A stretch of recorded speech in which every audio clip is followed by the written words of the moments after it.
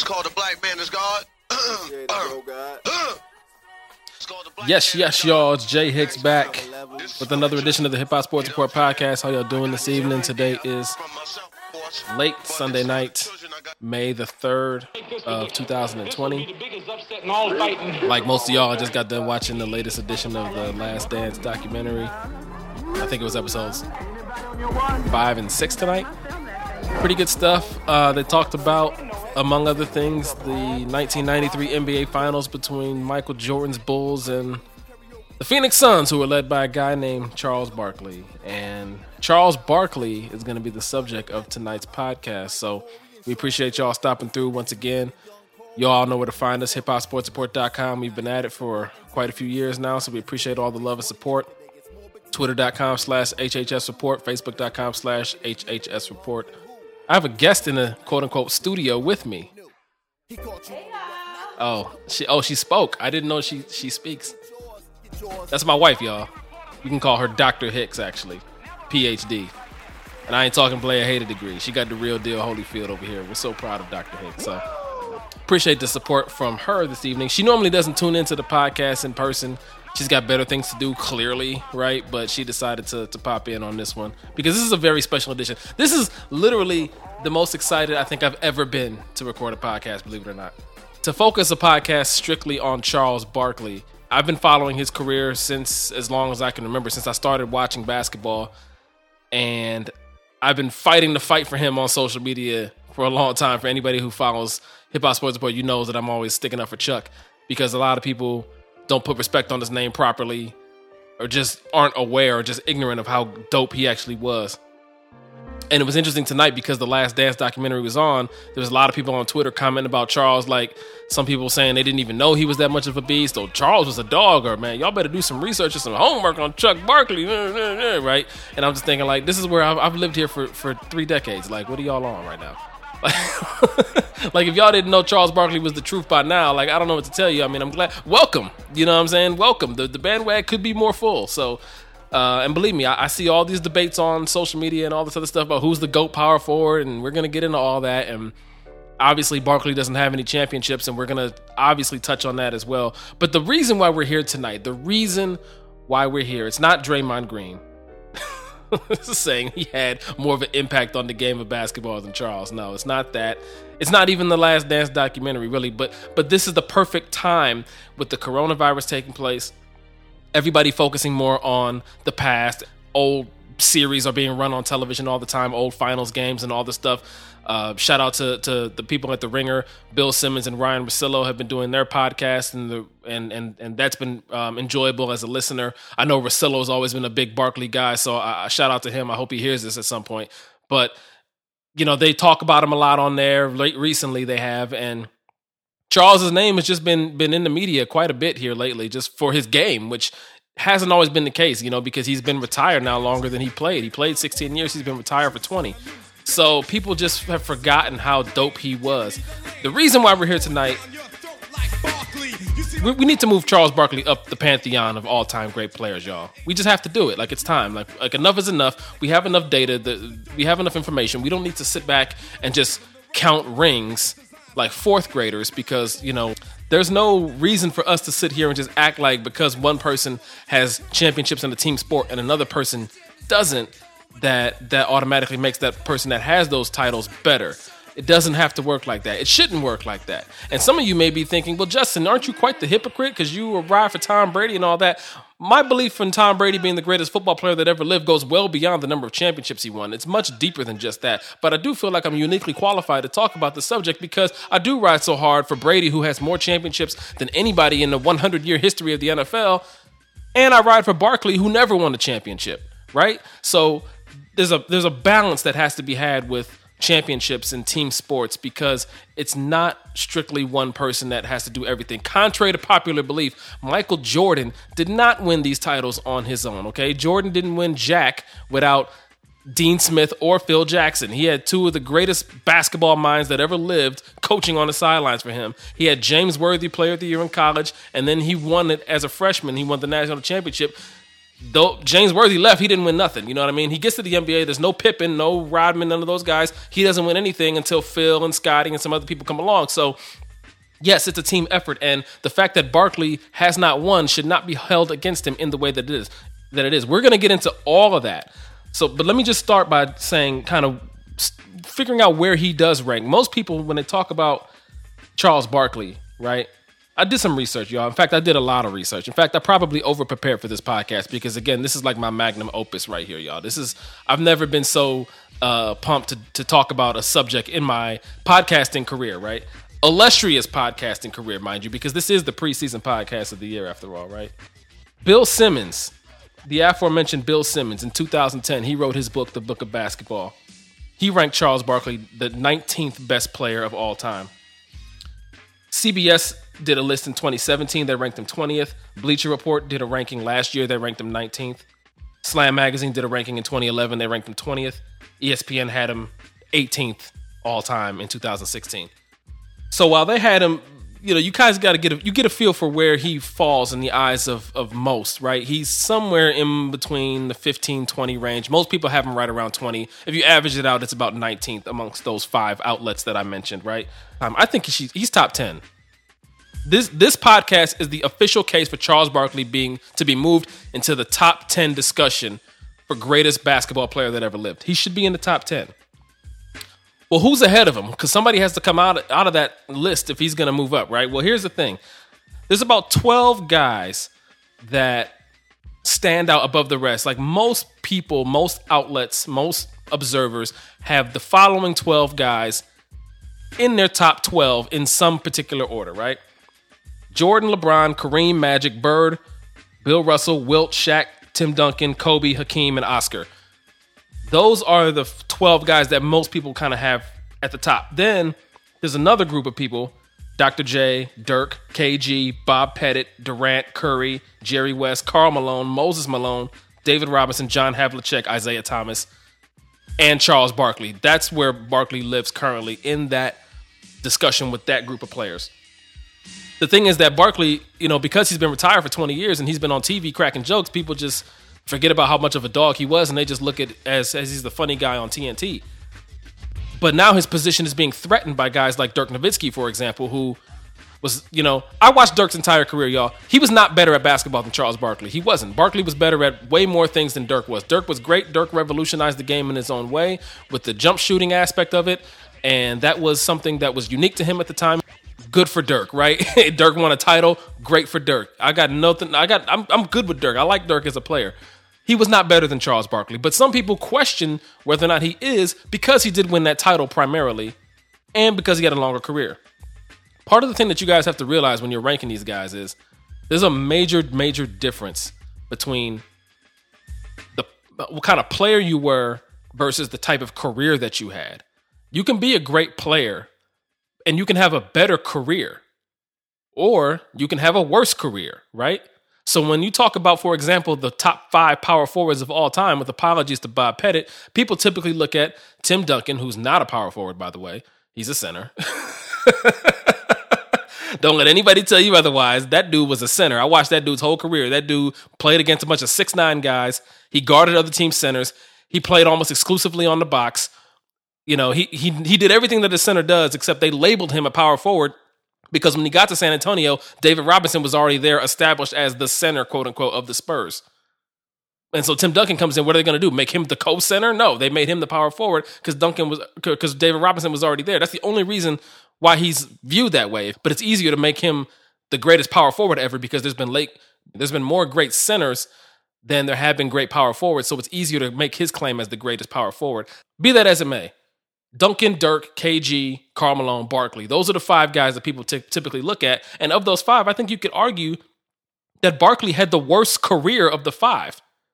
But I think he was the best player. And I'm going to get into that. I think the best way to kind of start by looking at all this is just looking at the accolades and the records, right? Because this is the easy way. You guys can Google this stuff and just get this out the way real quick, right? So Charles was 1993 MVP. He finished in the MVP voting in the top 8 times. He was an 11-time All-NBA player.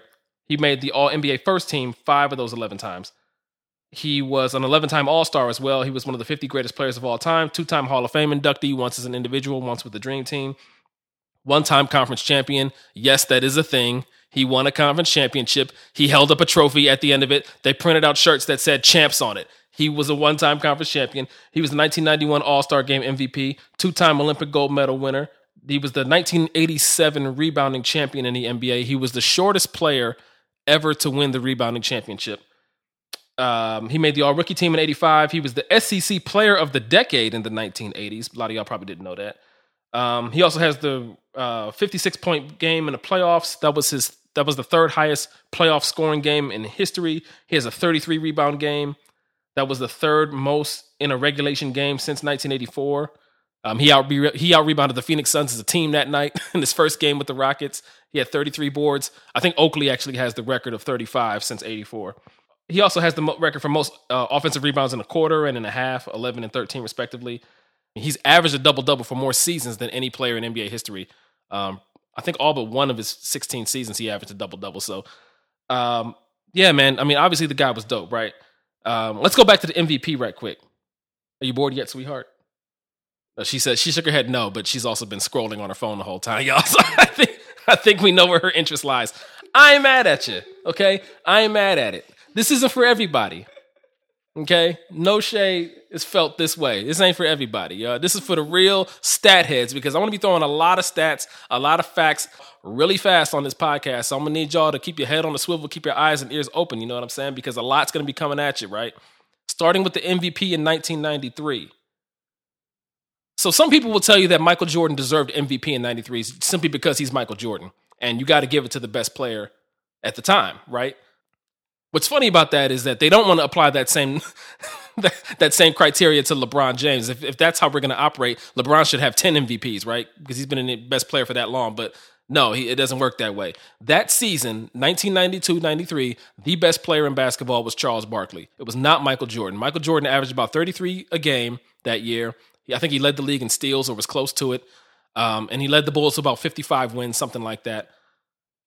Barkley deserved the MVP over him. Charles switched conferences that year. His best teammate, Kevin Johnson, missed 33 games.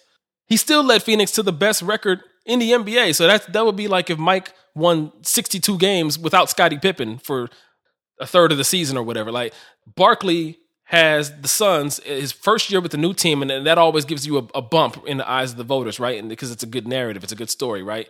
But he goes to Phoenix. He takes Phoenix from a pretty good Western Conference team to the best team in the league. They're 62-20. KJ misses 33 games. They still finish with the best record. Charles leads the team in points, rebounds, assists. He leads the NBA in triple doubles, and he sat out 6 games. Okay? He was the best player in basketball that year. And so there's a reason why he won MVP. He deserved it. And he was a runaway winner that year, right? And he entered the 1993-94 season upon Jordan's retirement as the best player in the world. For that moment, he was the guy. He was the face of the NBA. Now, that didn't last very long, admittedly, because he got injured in 94. He had back problems, and he had a quadriceps tear in January of that year that really slowed him down. So he didn't have the year in 94 that he had in 93. And then by the end of 94, Hakeem Olajuwon had kind of asserted himself as the top dog in the NBA, winning MVP, Defensive Player of the Year, won the championship that year. So, but here's something that you probably didn't know about MVP. Barkley should actually have 2 MVPs, not 1. Because he was utterly robbed. He was like gun in the rib cage outside of the liquor store robbed of the 1990 MVP, right? They gave it to Magic Johnson. And this is nothing against Magic. Magic absolutely was a worthy candidate that year in 1990, but he did not deserve it over Barkley, right? Barkley's best teammate that year was Hershey Hawkins, and Philly only won like 10 less games than the Lakers did, whose next best player was James Worthy, who's a Hall of Famer, right? So in case you're wondering, Hershey Hawkins not in the Hall of Fame, okay?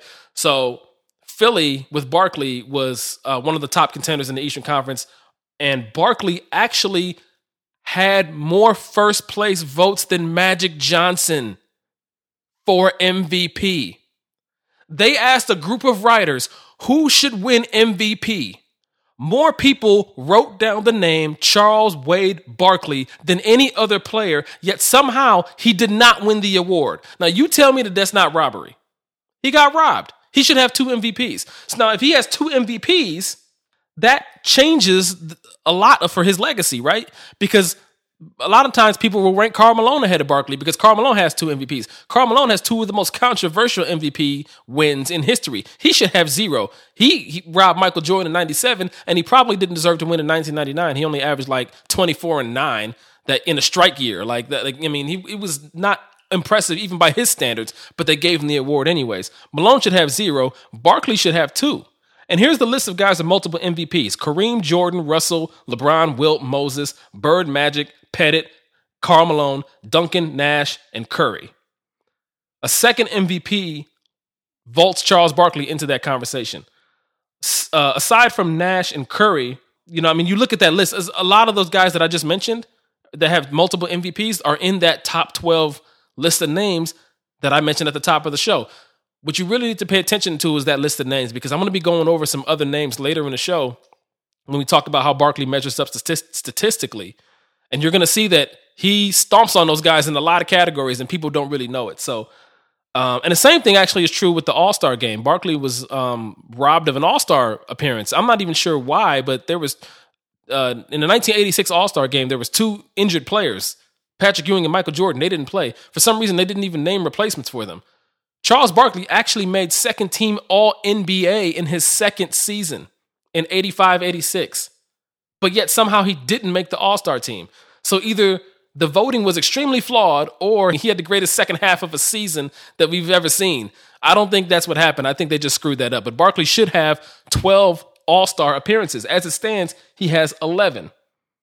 But if he did make his 12th All-Star game, which he should have, he would join a list of 23 players to have made at least 12 All-Star games. And it's a lot of those same names, y'all. Kareem, Kobe, LeBron, Duncan, Shaq, Jordan, Wilt, Bird, Magic, Hakeem, Oscar, Russell. All those dudes have made 12 or more.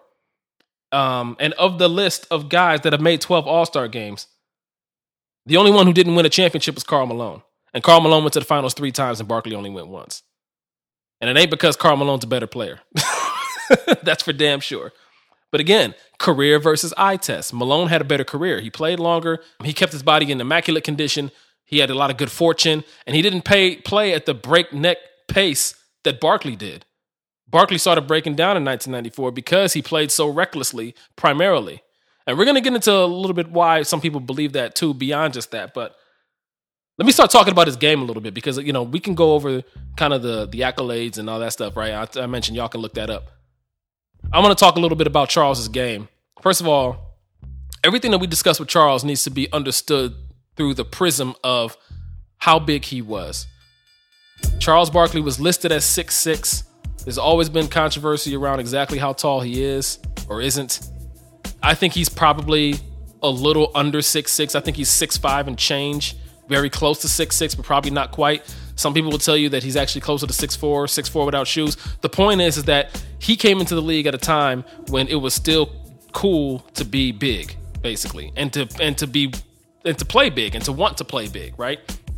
So centers they lived in the paint where they should, right? They were dunking the ball. They were scoring on the box. They were grabbing a lot of rebounds. They were not drifting out to the three-point line. They were not trying to handle the ball and all that stuff. It was still very much a big man's game in 1984 when Charles came in. And even when Michael Jordan took off and owned the league in the 90s, there was still Patrick Ewing, David Robinson, Hakeem, Shaq, and a lot of other very good big men that still made it a big man-centric type of league. And there were a lot of great power forwards too. And Charles was smaller than all of those dudes, right? But he still dominated games physically in a way that we have not seen anybody from that size. Charles was elite at 2 things, I believe. He was an elite scorer, in large part due to his insane efficiency. He was as efficient as anybody we've ever seen in terms of scoring. And then his other elite attribute was rebounding, of course, right? And he was a better offensive rebounder than he was a defensive rebounder, which is extremely hard to do because offensive rebounding is harder than defensive rebounding. But how many other great players can you say was a better offensive rebounder than they were defensive? I'm not sure how many you can say that about. And that, to me, that and his size makes Charles arguably the greatest rebounder that ever lived. You have to take all those rebounding numbers that you see from Wilt and Russell and those guys with a grain of salt back in the 50s and 60s when the pace was a lot quicker and guys didn't know how to shoot, right? Russell and Wilt were the only guys over 6'9" on the court. Everybody else was 6'5", and they grabbed every rebound that came off. That's why the rebounding numbers are so skewed from back in those days. But anything before like the 1970s, you have to kind of be like, those numbers don't really hold up under modern understanding of the game and how things have evolved, right? And even when you look at his contemporaries like Dennis Rodman was a great rebounder, obviously. He averaged more rebounds than Charles did on a per-game basis, but that's all Dennis Rodman did was get rebounds. He was a rebounder, and he played defense, and he was great at it, so I'm not knocking him for that. But Charles Barkley was busy getting 30 points also. So imagine if Charles had dedicated that much energy and focus to getting rebounds only. If that was his only job like it was Rodman's, I think he would have blew Rodman out of the water on the rebounding tip, to be honest with you. And to that point, in the last 45 years, Charles Barkley leads everybody in rebounds per game for players that are 6'6" or shorter. I should say listed at 6'6" or shorter. And it's not close, y'all. Nobody's even within 4 boards a game. So he's averaging almost 12 a game for his entire 16-year career, over 1,000 games. So that's how dominant he was for his size. If you increase that number to anybody 6'9" or shorter, the only player that averages more per game than him is Rodman. But again, that's all Rodman did was rebound, right? And dye his hair, I guess, and wear wedding dresses and stuff. I mean, if they gave out awards for fingernail polish, I'm sure Dennis would be in there, because he walked around dressing like Gold Dust in the mid-90s. But, you know what I'm saying? Charles is busy getting buckets and boards, you know what I mean? Versatility. Charles had it all. He had it all. He was undersized his whole career. And going back to high school, he was undersized, which is why he developed guard skills at an early age in Alabama when he was still in high school. He was a backup point guard on his high school team until he was like a junior or senior, and then he grew 6 inches and then got into the starting lineup. But he still kept all those guard skills. That's why you see Barkley get a rebound and go coast to coast the way that he does. Nobody's done that before or since. That was such a big part of his game, and that was so totally unique to Charles. Getting a rebound, putting it on the floor, either dishing it off for a teammate for a transition layup, or getting a layup or getting fouled himself or dunk. These are things that were unique to him. Nobody was doing this stuff, and nobody does it now. LeBron does it, but LeBron's a small forward, and obviously he's recognized as one of the greatest athletes the game has ever seen. Charles needs to be put in that conversation because of everything that I mentioned about the rebounding and his size, but also because his ability to handle the rock and his court vision, right? He was a one-man fast break at a time which we had never seen that before. He was a great ball handler for his position, and yet he had great footwork on the low block. I mean, his footwork was on par with Kevin McHale's and Tim Duncan's. Yes, on par with Kevin McHale's and Tim Duncan's.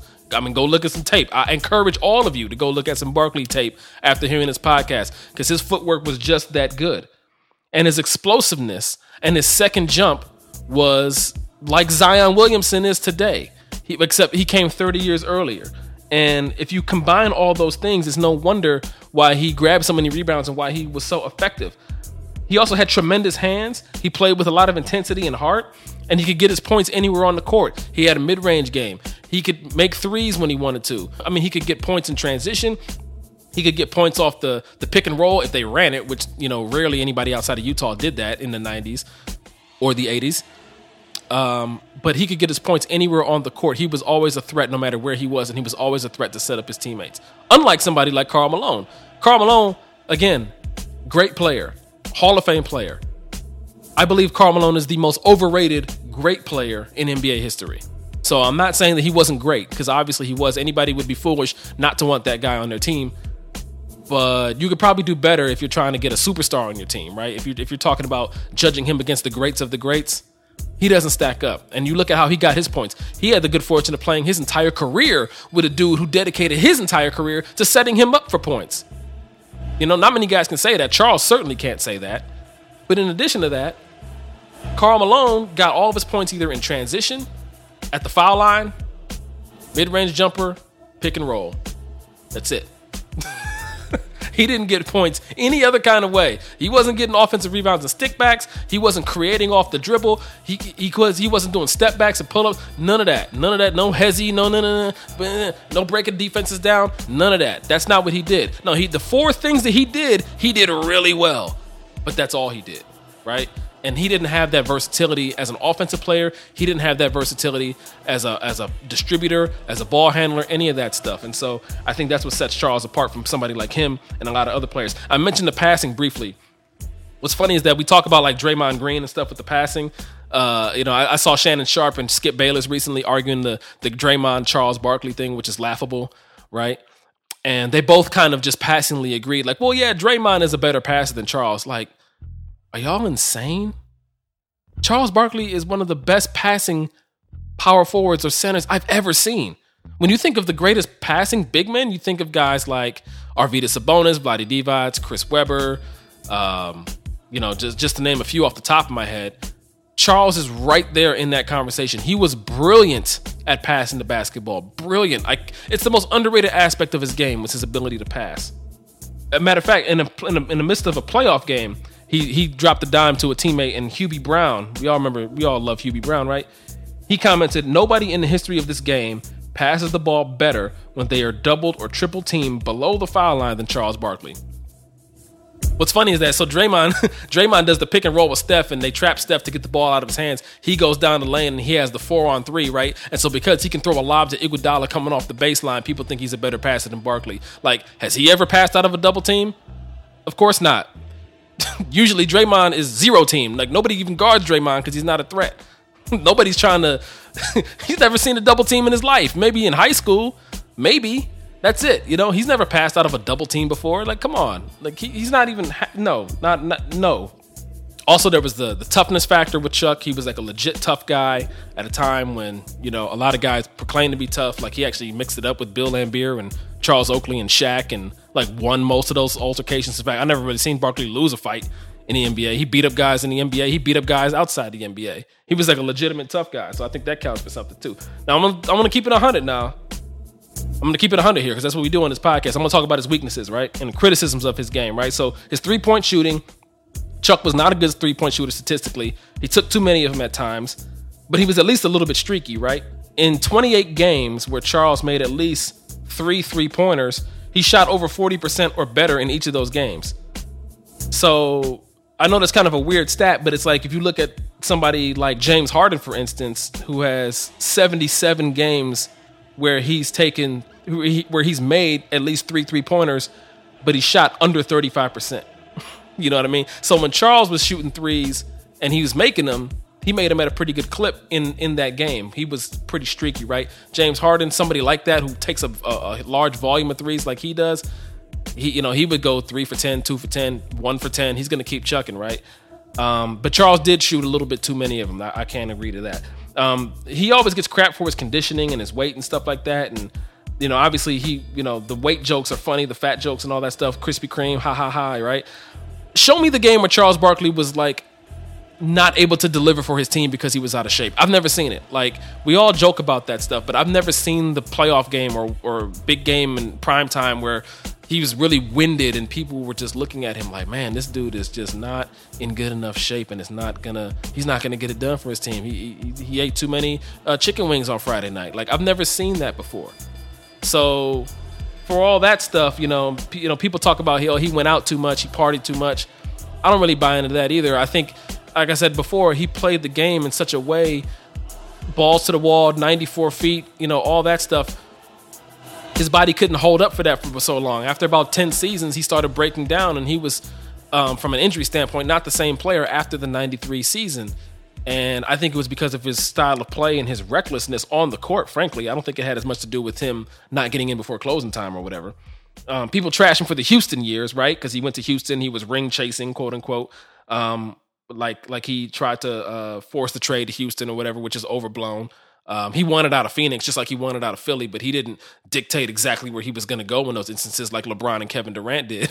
Like, that's not what that was, but people mischaracterize that all the time. And people claimed he was washed up and was shooting too many threes in Houston, but his rebounding went up when he went to Houston. And he actually led the Rockets in win shares each of those 3 years that he was there. And I say 3 years, the 4th year he got injured early in the season, so I don't really count that one. He averaged 17 and 12 and 4 assists in those 3 years.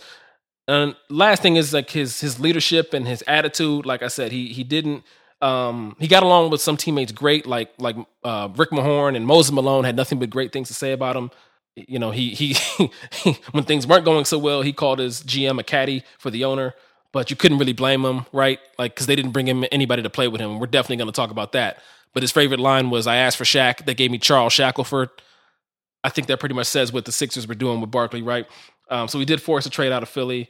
He took pay cuts to bring in guys like Danny Ainge in Phoenix and Scottie Pippen in Houston. So basically, when things were going good, he was good to have as a teammate, and he was a good leader. When things were not going good, things can go off the rails a little bit, right? He did get into some fist fights off the court. That's not really what you want from your superstar. He could definitely be whiny when things weren't going well, like they were his last year in Philly. But generally, though, things were going pretty well most years because he was a great player and teammates loved him generally. The other thing that people knock him for is his defense. I'm going to touch on that in just a moment. But first, I want to get into a conversation about the statistics, right? Because Charles has a very, very, very strong statistical case to back up this wildly outlandish claim that he's actually one of the 10 greatest players ever, right? So we can start with the easy stuff, the traditional stats that most casual fans understand, points, rebounds, assists, and stuff like that. We're going to get into that first, and then we're going to steer the conversation into the advanced analytics for all my nerds listening out there, right? So Barkley right now ranks 26th all-time in scoring, and obviously this is as of May 3rd, 2020. He was approximately 13th all-time when he retired, though, but he's been passed by younger guys, LeBron, Dirk, Kobe, Shaq, Duncan, a lot of guys. But this is important, though, because I think it maybe skews or it gives the wrong representation of how good he was when you look at the list of names that have passed him since he retired. I mean, so it's like guys can pass you as the years go by, but it doesn't take away from your greatness. That's kind of the point there. So his point per game average is 30th all time. So that may not seem like a lot, but it is higher than some guys like Dr. J, Hakeem Olajuwon, David Robinson, Dirk Nowitzki, Tim Duncan, Kevin Garnett, John Havlicek. He's higher than all those guys. He's currently 19th all-time in rebounds. Again, he was approximately 13th when he retired, but he got passed by some of those same guys, plus Dwight Howard, right? But now he's 21st in rebounds per game. When you look at Barkley's career 11.7 rebounds per game average, that's higher than Karl Malone, David Robinson, Tim Duncan, Kevin Garnett, Hakeem Olajuwon, Shaquille O'Neal, Patrick Ewing, Kareem Abdul-Jabbar, and all three members of the Celtics' Big Three. So not too shabby. Field goal percentage, with a minimum of 10,000 field goal attempts, Barkley actually ranks 8th all-time in field goal percentage. In 2-point percentage, he's 3rd all-time. In true shooting percentage and effective field goal percentage, he's 5th all-time. So those are some quick little analytic nuggets there. In the last 50 seasons, only Barkley and Kareem averaged 25 points, 12 boards, and 5 assists in a single season. Barkley's only one of 4 players to put up 25, 12, and 5 with 50% shooting in a season. The other guys are all 7-footers. Kareem, Wilt, and Giannis, who did it last year. So let's get into a little bit of the analytics, y'all.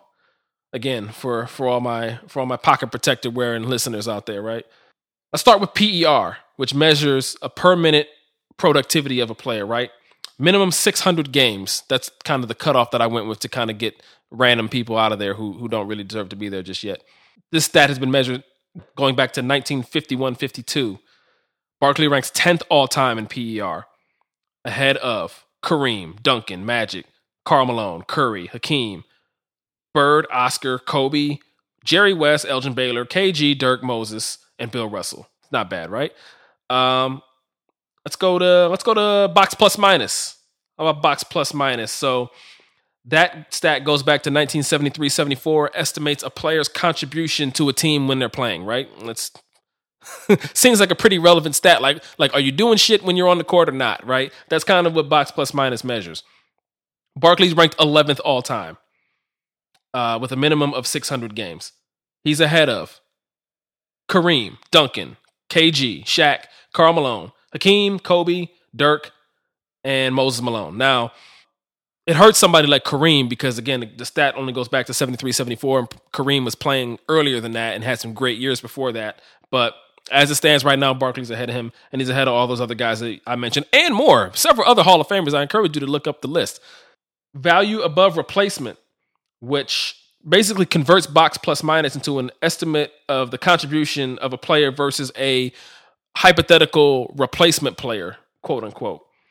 Barkley, again, this goes back to 73-74. Barkley ranks 11th all time in value over replacement player, or BORP. He's ahead of Kobe, Magic, Bird, Shaq, Hakeem, Durant, Pippen, Wade, Dr. J, Curry, among others. Kobe's on here a lot, by the way. The analytics are not fans of Kobe Bryant. And yeah, Charles is just ahead of a lot of guys, man. Like, people just don't get it, man. Win shares.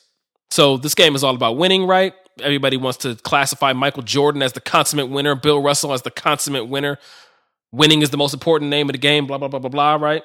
Win shares all time. Win share estimates a player's contribution to their team's win total. Chuck ranks 14th all time. He's ahead of Kobe, Moses, Bill Russell, Hakeem, Jerry West, Magic Johnson. The same Magic Johnson who went to 9 NBA finals and won 5 championships. That Magic Johnson. Larry Bird, Kevin Durant, Bob Pettit, Havlicek, right? And then they also have win shares per 48 minutes. So again, it's the same kind of thing, except it's they normalize it over the course of a 48-minute game, and that way it accounts for players who play different types of minutes per game on a per game basis. So when you account for that, wins share per 48, minimum 600 games, Barkley's 10th all time. He's ahead of West, Pettit, Duncan, Shaq, Oscar, Curry, Karl Malone, Bird, Dirk, Russell, KG, Moses, Dr. J, Hakeem, Kobe, and Elgin Baylor. Come on, y'all. Talk to me, y'all. Talk to me. Tell me why my dude isn't in the conversation. Okay? Why is he not in the top 10 conversation? He's ranking in the top 15 in all these categories, but for some reason, he's not in the top 10 when people make these lists. Okay? He's crapping all over Tim Duncan, KG, Karl Malone, and these guys, but for some reason, people think that they're better than him. I'm just saying, right? And we ain't even get to the cream of the crop yet. Offensive rating. Minimum 600 games going back to 1973-74. Estimates the number of points produced by a player per 100 possessions. Ladies and gentlemen of the jury, Charles Barkley ranks 8th all time in offensive rating. Who is he ahead of? I dare you to ask me who he's ahead of on this list. He's ahead of Michael Jordan, LeBron James, Kareem Abdul-Jabbar, Larry Bird, Shaquille O'Neal, Kobe Bryant, Hakeem Olajuwon, Tim Duncan, David Robinson, Kevin Durant, Stephen Curry, Isaiah Thomas. Isaiah Thomas didn't even make the list. Okay? Basically, on a per possession basis, which, you know, is how offensive efficiency is measured, Charles Barkley is the highest ever among players who used as many possessions as he did. That offensive rating is 119, actually.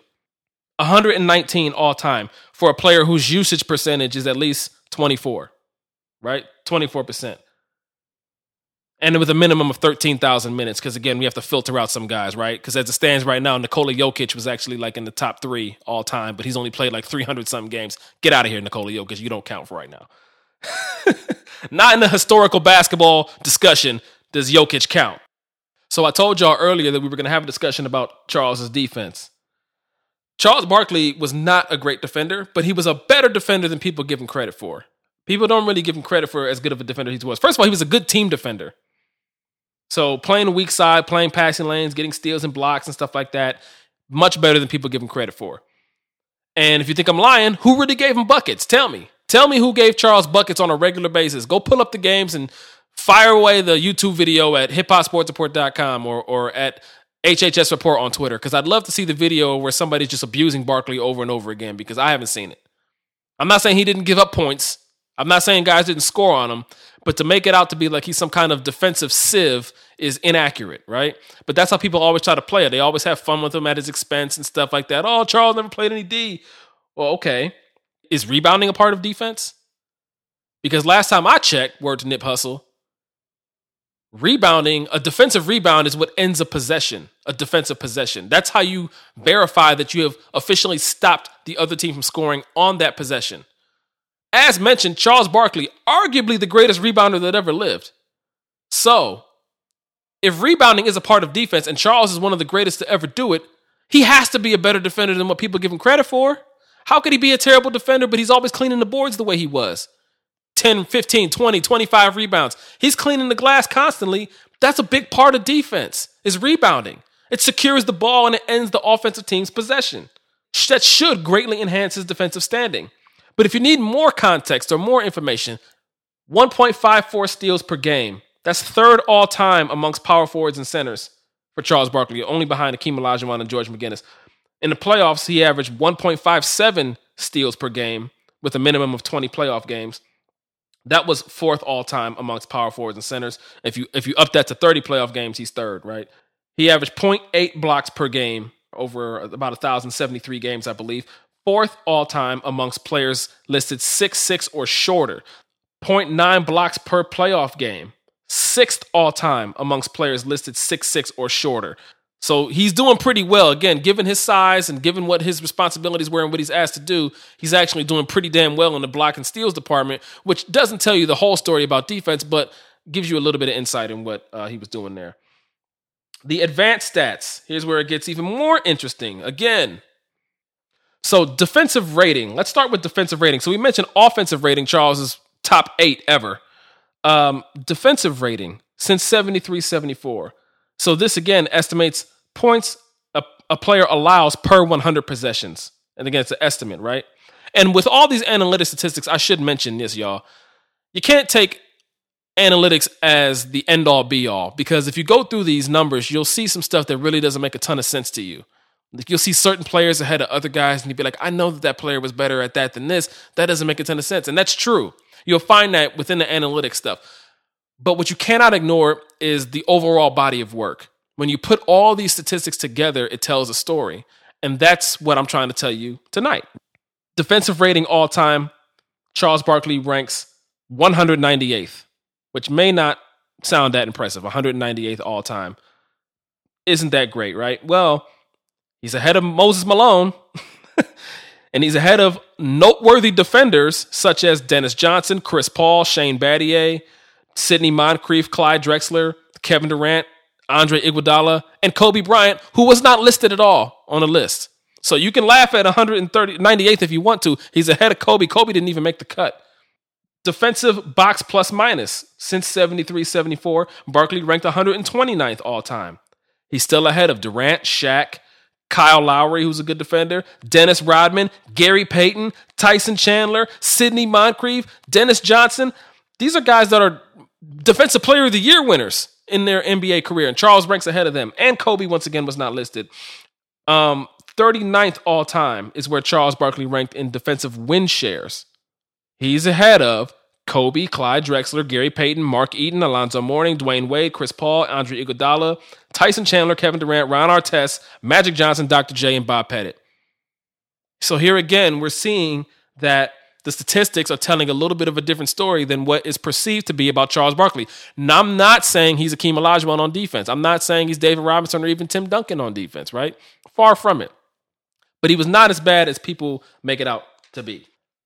So now the last portion of the podcast, I want to spend talking a little bit about just kind of the story around Barkley's career, the career narrative, we'll call it.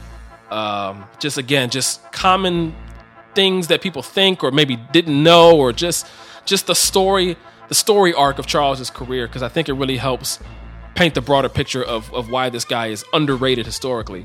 I want to start off by talking about the GOAT debate for power forwards. So again, we're talking Barkley, Duncan, KG, Dirk, and Karl Malone, right? Those are the 5 guys that people rank.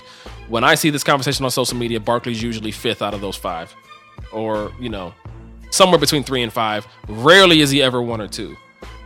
When you look at the numbers, and I'm going to link to a website that has these numbers listed for you. When you talk about regular season and playoff numbers, Barkley's surprisingly stack up favorably against all of those guys, including the advanced numbers. Among those 5 players, Barkley is first in career rebounds per game, offensive rebounds per game, assists per game, steals per game, field goal percentage, 2-point percentage, and effective field goal percentage. That's regular season and playoffs. You can throw in defensive rebounding if you're talking about the playoffs. Barkley was second in points per game and third in playoff points per game. And he was not last in any of these categories. I looked it up. Tell me I'm wrong, right? He's not last in any of these categories. The only one that he was really kind of last in was turnovers, and him and Karl Malone were duking it out for the turnover thing. But they were all within the same range. All 5 of those guys within the same turnover range. But Barkley was first or second in basically every major category. The advanced stats, Barkley was first in regular season PER, true shooting percentage, win shares for 48, box plus minus, offensive box plus minus, and offensive rating. He was first in playoff offensive rating, true shooting percentage, rebound percentage, and box plus minus. He was narrowly second to Tim Duncan in PER and win shares for 48 in the playoffs. Barkley was fighting with Dirk Nowitzki for last place in most of these defensive stats, except for steals percentage, because he was actually pretty high on that. So my major takeaways from these numbers, y'all, is that, number one, Charles Barkley and Tim Duncan, who, again, is not a power forward, but we'll include him in this discussion anyways. Charles Barkley and Tim Duncan were first or second in basically every category. You know, the only ones that we really saw Dirk have any kind of leg up on was 3-point shooting and free throw shooting. You take that away, Dirk is below all these guys in everything else, right? Karl Malone, he ranks high in terms of totals because he played forever and never missed any games. But he never ranked higher than anybody in anything of any significance. And neither did Kevin Garnett, for that matter. Kevin Garnett wasn't the best offensive player of the bunch. That was Barkley. He wasn't the best defensive player of the bunch. That was Duncan. So it just goes to show you kind of where Barkley stacks up, I think. And considering his height and what he had to work with around him, Charles Barkley was better than all these dudes. But the thing about it is he had the worst career of the bunch. And that's where people get it messed up. Talking a little bit about the clutch games and big games, clutch gene, all that clutch crap that everybody likes to talk about in 2000, whatever. This wasn't really a thing until Skip Bayless took over First Take in the mid-2000s, and all of a sudden, clutch, right? So just for the record, Charles had 5 career Game 7s in the playoffs. His record was 2-3. Not overly impressive, but in those games, he averaged 25 points, 18 rebounds, 3 assists, 2 steals, and shot 53% from the floor. That is impressive. He notoriously had a 44-point, 24-rebound Game 7 of the Western Conference Finals against Seattle in '93. Only Wilt, Hakeem, and Kareem have ever put up those numbers in a playoff game. He also had 4 Game 5s that were, best of 5 series back in the days, which it was in the first round. So he played in 4 of those. He had a 3-1 record. He averaged 20 points, 15 rebounds, and 5 assists in those games. Again, pretty stellar stuff. He also hit the big jump shot over David Robinson, who was one of the elite defenders of all time and much bigger than Barkley, but Barkley stuck a jumper in his grill to end the semifinals of the Western Conference Series that they had against the Spurs back in '93. Closed out San Antonio season, closed out the Hemisphere Arena. Shout out to the Hemisphere Arena, right? And that takes us to the NBA Finals, right? So we saw they actually showed a Charles Barkley highlight montage in the middle of the Chicago Bulls freaking docu-series. You know what I'm saying? That's how dope Barkley is. I tweeted earlier, you're not going to see a Karl Malone highlight reel montage in the middle of the Last Dance documentary. I'm pretty certain of that. Because the comments were flooding in on Twitter right after the show. Like, man, Charles Barkley was great. Like, yeah, fool. I'm doing a whole podcast about it. In the NBA Finals, against Michael Jordan, Charles averaged 27 points on 48% shooting from the floor, 13 rebounds, 5.5 assists, 1 steal, and a half a block a game with less than 2 turnovers per game in that 6-game series against the Bulls. And he did it mostly with an injured elbow that he hurt in Game 2. In Game 2, Charles played probably his best game. He had 42 points and 13 rebounds in that game. In Game 3, which was the triple overtime marathon in Chicago, he scored 24 points, grabbed 19 boards, played 53 minutes, and got the W in Chicago. Matter of fact, his Phoenix team won 2 out of the 3 games in Chicago in that series. Charles had a triple-double in Game 4, 32 points, 12 boards, 10 assists. And in Game 6, he had 21 points, 17 rebounds, didn't shoot that well from the floor, but had his Suns in a position to win the game late. Actually got a tremendous ain't even a word. It was really one of the most spectacular offensive rebounds you'll ever see he pulled down in that game. Of course, if he wins that game, then maybe, who knows what happens in Game 7. He got 44 and 24 Game 7 of the conference finals that year. So if they pull out Game 6, they got Game 7 at home in Phoenix, and who knows what Barkley does. It's my personal greatest what if in sports history. I would love to know if Phoenix wins that game, which they really should have, what would happen in Game 7. It's easy to sit here and say that the Bulls would win, and I'm not even going to argue with that. But we don't know that the Bulls would win. And I would have loved to have seen Game 7 finals Mike, and I would have loved to have seen Game 7 Charles for the finals, for the chip. So in the final minute of Game 6 of the finals in 93, the Suns were up 4 with 1:10 left. Dan Marley missed a long three that nearly went in. It actually hit the rim like 4 times. Charles grabs this crazy offensive rebound. He shoves Scottie Pippen out of the way, mistimes his jump, and still grabs his offensive rebound and calls timeout while falling down. It was one of the most forgotten great plays that you'll see in the NBA Finals, right? And so that retained possession. So again, Phoenix is up 4 now with 50 seconds left. Frankie Johnson bricked a wide open 17-footer that would have put the Suns up 6 with 46 seconds left. If he makes that shot, I think the game is over. Jordan goes down and scores quickly. And then on the next trip down, Dan Marley choked. I don't even know what. I mean, he just gagged a baseline wide open 15-footer that would have put the Suns up 4 with 15 seconds left. If he makes that shot, I think the Suns win the game. Both of those shots, actually 3 shots, the long 3 by Marley, the wide open jumper by Frank Johnson, the wide open jumper by Dan Marley. If any of those shots drop, the John Paxson stuff, none of that matters because the Bulls don't win the game. And it's just amazing to me, again, when you look at a player's career, so much of it comes down to luck. But in the 93 playoffs, Charles averaged 27 points on 48% shooting, 13.5 boards, 4 assists, a steal and a half, and a block per game. The Suns were 5-0 facing elimination in those playoffs until Game 6 of the finals. I want to switch gears and talk a little bit about the Dream Team right quick.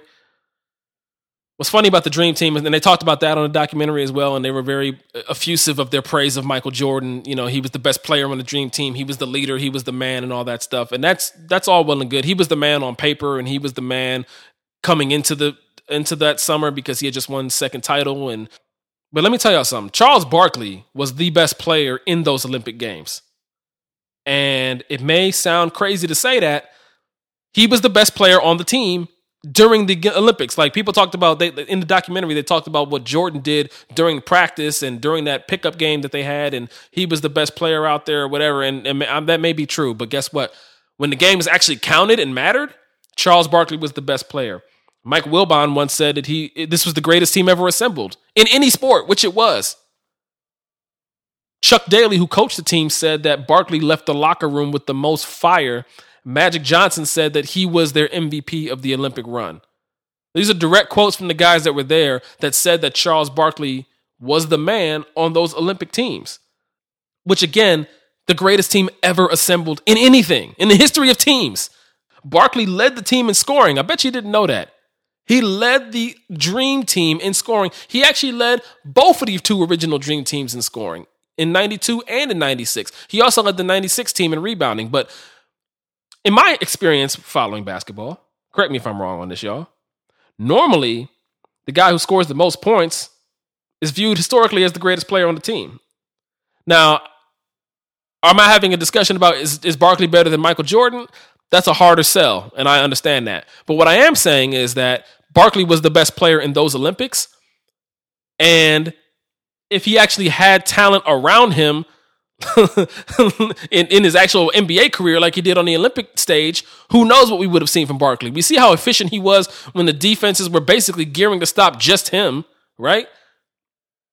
When KD joined the Warriors, they just blew everybody out, right? And Durant was the leading scorer and the number 1 option. And thus he was recognized as the best player. So what I am saying is that Barkley, even if he's not greater than Jordan, if you believe that, that's fine. But he was at least the second best player on the greatest team ever, if not the best, because he had the best Olympic Games. The biggest thing that sticks in the craw of, the Charles Barkley advocates, which there aren't a ton of us, but there needs to be more, is that he didn't win a title. And it's official, folks. I've officially bored my wife out of the room. She has just left. Good night, sweetheart. There was too much Barkley content for her to handle. She just had to get up out of here. I get it. So Charles never won an NBA championship. Well, let's break that down and figure out why. Let's do some investigative reporting, right? Investigative reporting sounds good. Let's start with coaches, right? Because those 12 guys that I mentioned earlier at the top of the pyramid of players, right? There was a lot of Red Auerbach, a lot of Greg Popovich, a lot of Phil Jackson in that discussion, right? Charles Barkley had 1 season with Billy Cunningham, 2.5 seasons with Matt Guokas, 4.5 seasons with Jimmy Lynam, 3.5 seasons with Paul Westphal, a half a season with Cotton Fitzsimmons, and 4 years with Rudy Tomjanovich, which was really only 3 years with Rudy Tomjanovich. Of that group, Rudy T is considered to be a very good coach. Billy Cunningham was considered a great coach, but he only got Cunningham for 1 year, and he only got Rudy T on the back end. His last 3 years of actual play in Houston. And that's kind of the story here, is that the bulk of support that Charles had in his career came at the very beginning and the very end of his career.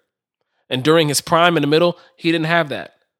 Let's talk about his teammates, because his teammates is kind of where this thing stands. His teammates and his management around him, right?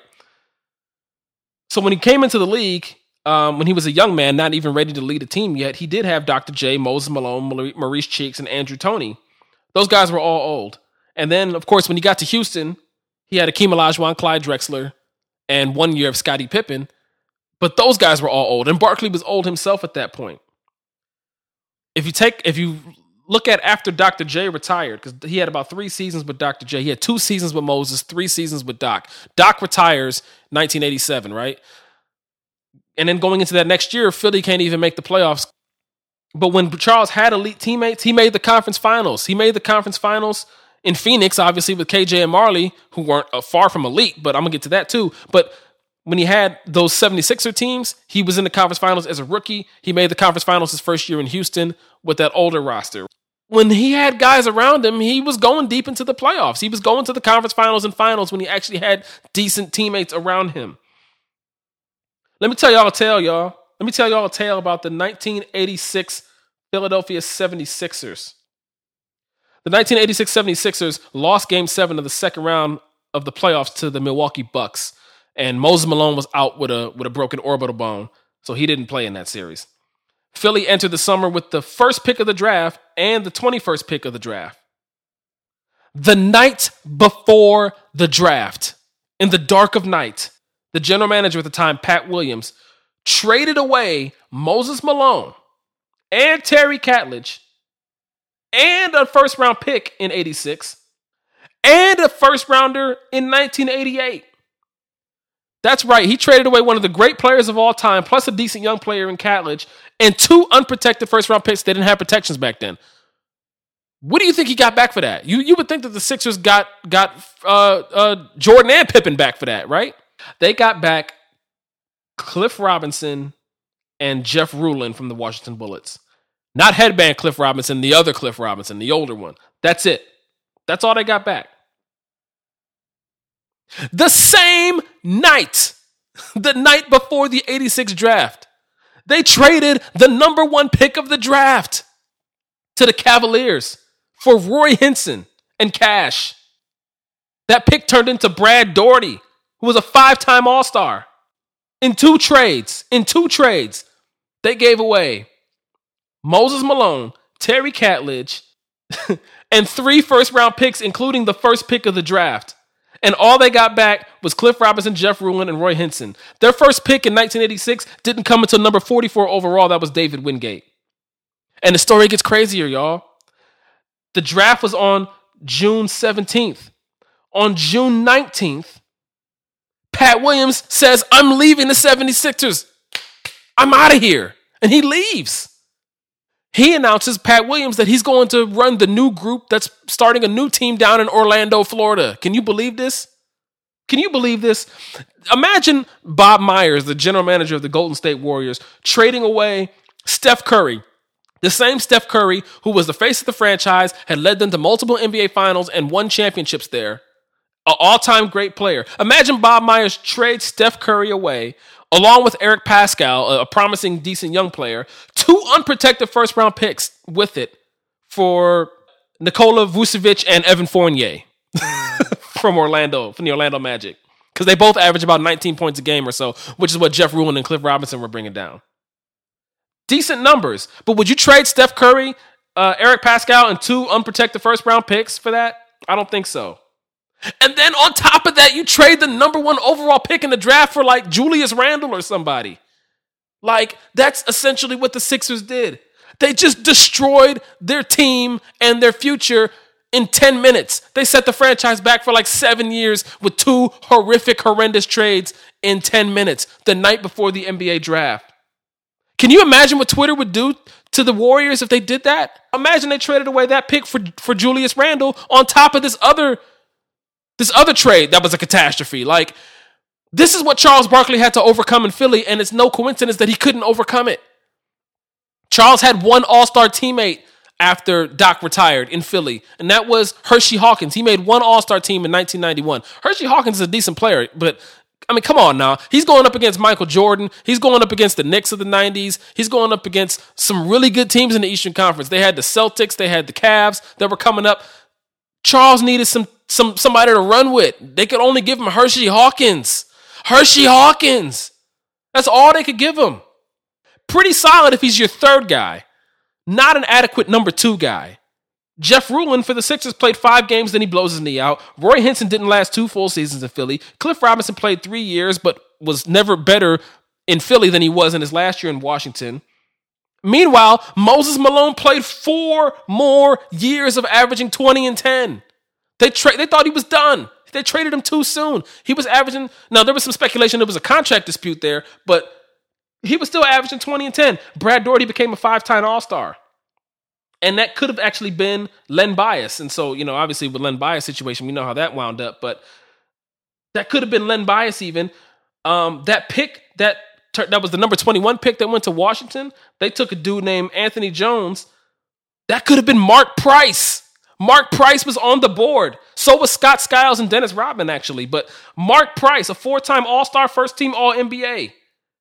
And then that pick in 88 that they traded also in that same Moses trade, that could have been Dan Marley. It turned into Harvey Grant. It could have been Dan Marley, a 3-time All-Star.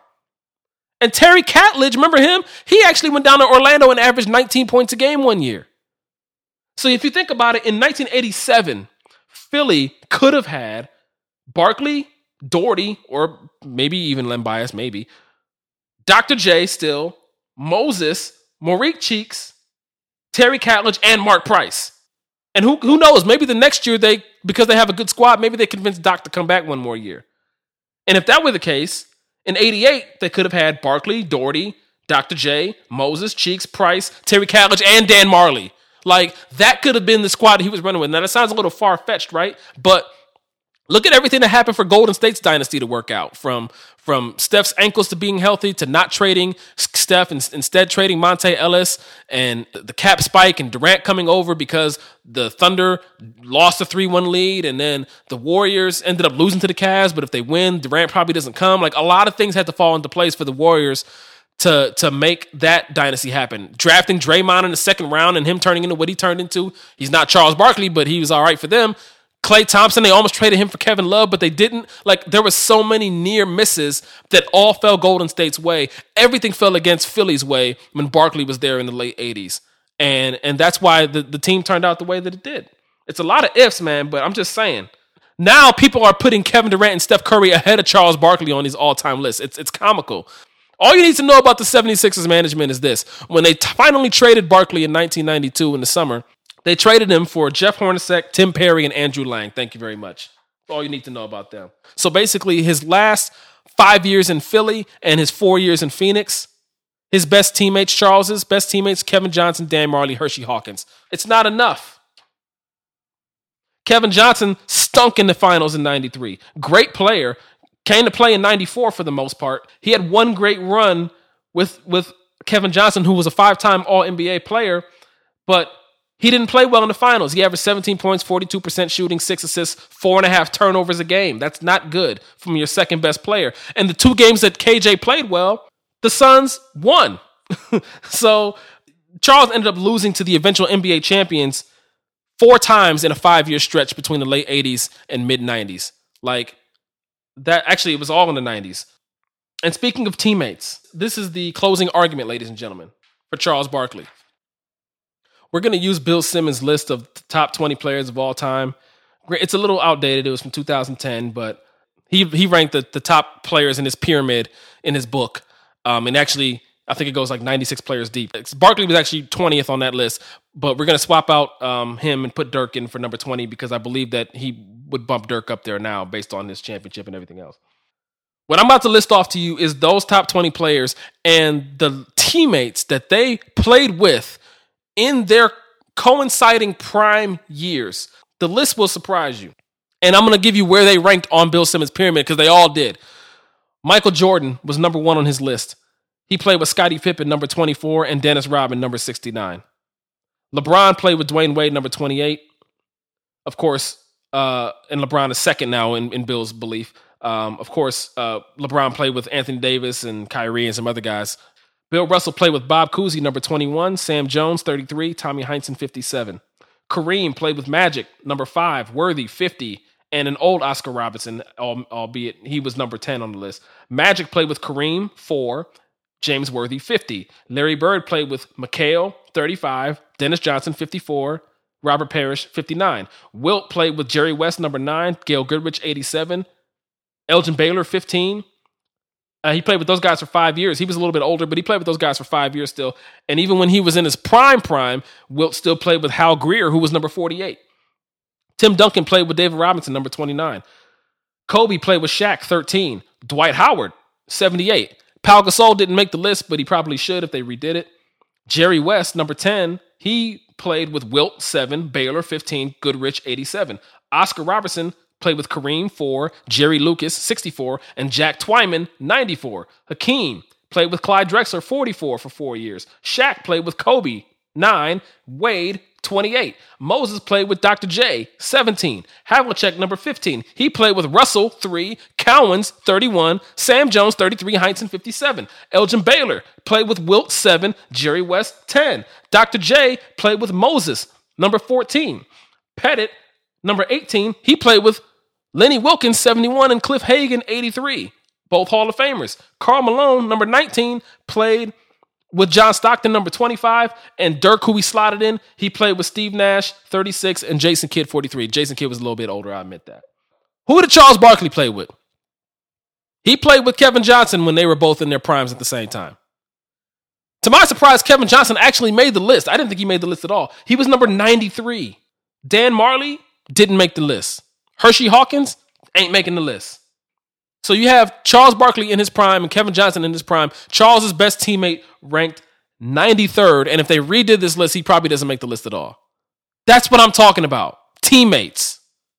Who did you play with? Jordan didn't do it on his own. LeBron ain't do it on his own. Nobody does it on their own. And even if you do it on your own, it's because everything had to fall into place for one specific year. You didn't repeat. I know that much. Everybody in the top 20 has won a championship other than Elgin Baylor and Karl Malone. 16 of those 20 had at least one teammate in the top 30. Larry Bird and Bob Pettit did not, but Bird had 3 teammates in the top 60, and Bob Pettit had 2 teammates in the top 85. And also, of the 96 players that Bill Simmons listed in his book, Charles Barkley, who's number 19, ranks 14th in win shares and 9th in win shares per 48. I'm just saying, y'all, who you play with matters. To recap, Charles Barkley didn't have any coaching support, like on terms of like all-time level when he was in his prime years. He didn't have any teammate support. He didn't have any support from his front offices because they couldn't put any teammates around him. That's why he demanded a trade out of Philly and Phoenix anyway. Barkley had some bad luck, man. I mean, he got hurt when he shouldn't have gotten hurt. He almost got traded to the Lakers, but the Sixers backed out of the deal in 92. The 1986 trades destroyed the franchise in Philly. But the point is that he didn't play with anybody. He didn't. And I like Kevin Johnson. I like Dan Marley. But those guys, they're not anywhere near the top of this list. When we talk about Charles Barkley's inability to win a world championship, we have to understand that he was saddled with, at best, decent coaching, at best, decent teammates, but nothing exceptional. He had to be more than exceptional to get his team over the hump, and he couldn't do it on his own because nobody really can. That's the flaw in judging an individual's success by team accomplishments. He should not be punished. And by putting him at number 19, 20, 21 in your all-time rankings is unfair punishment.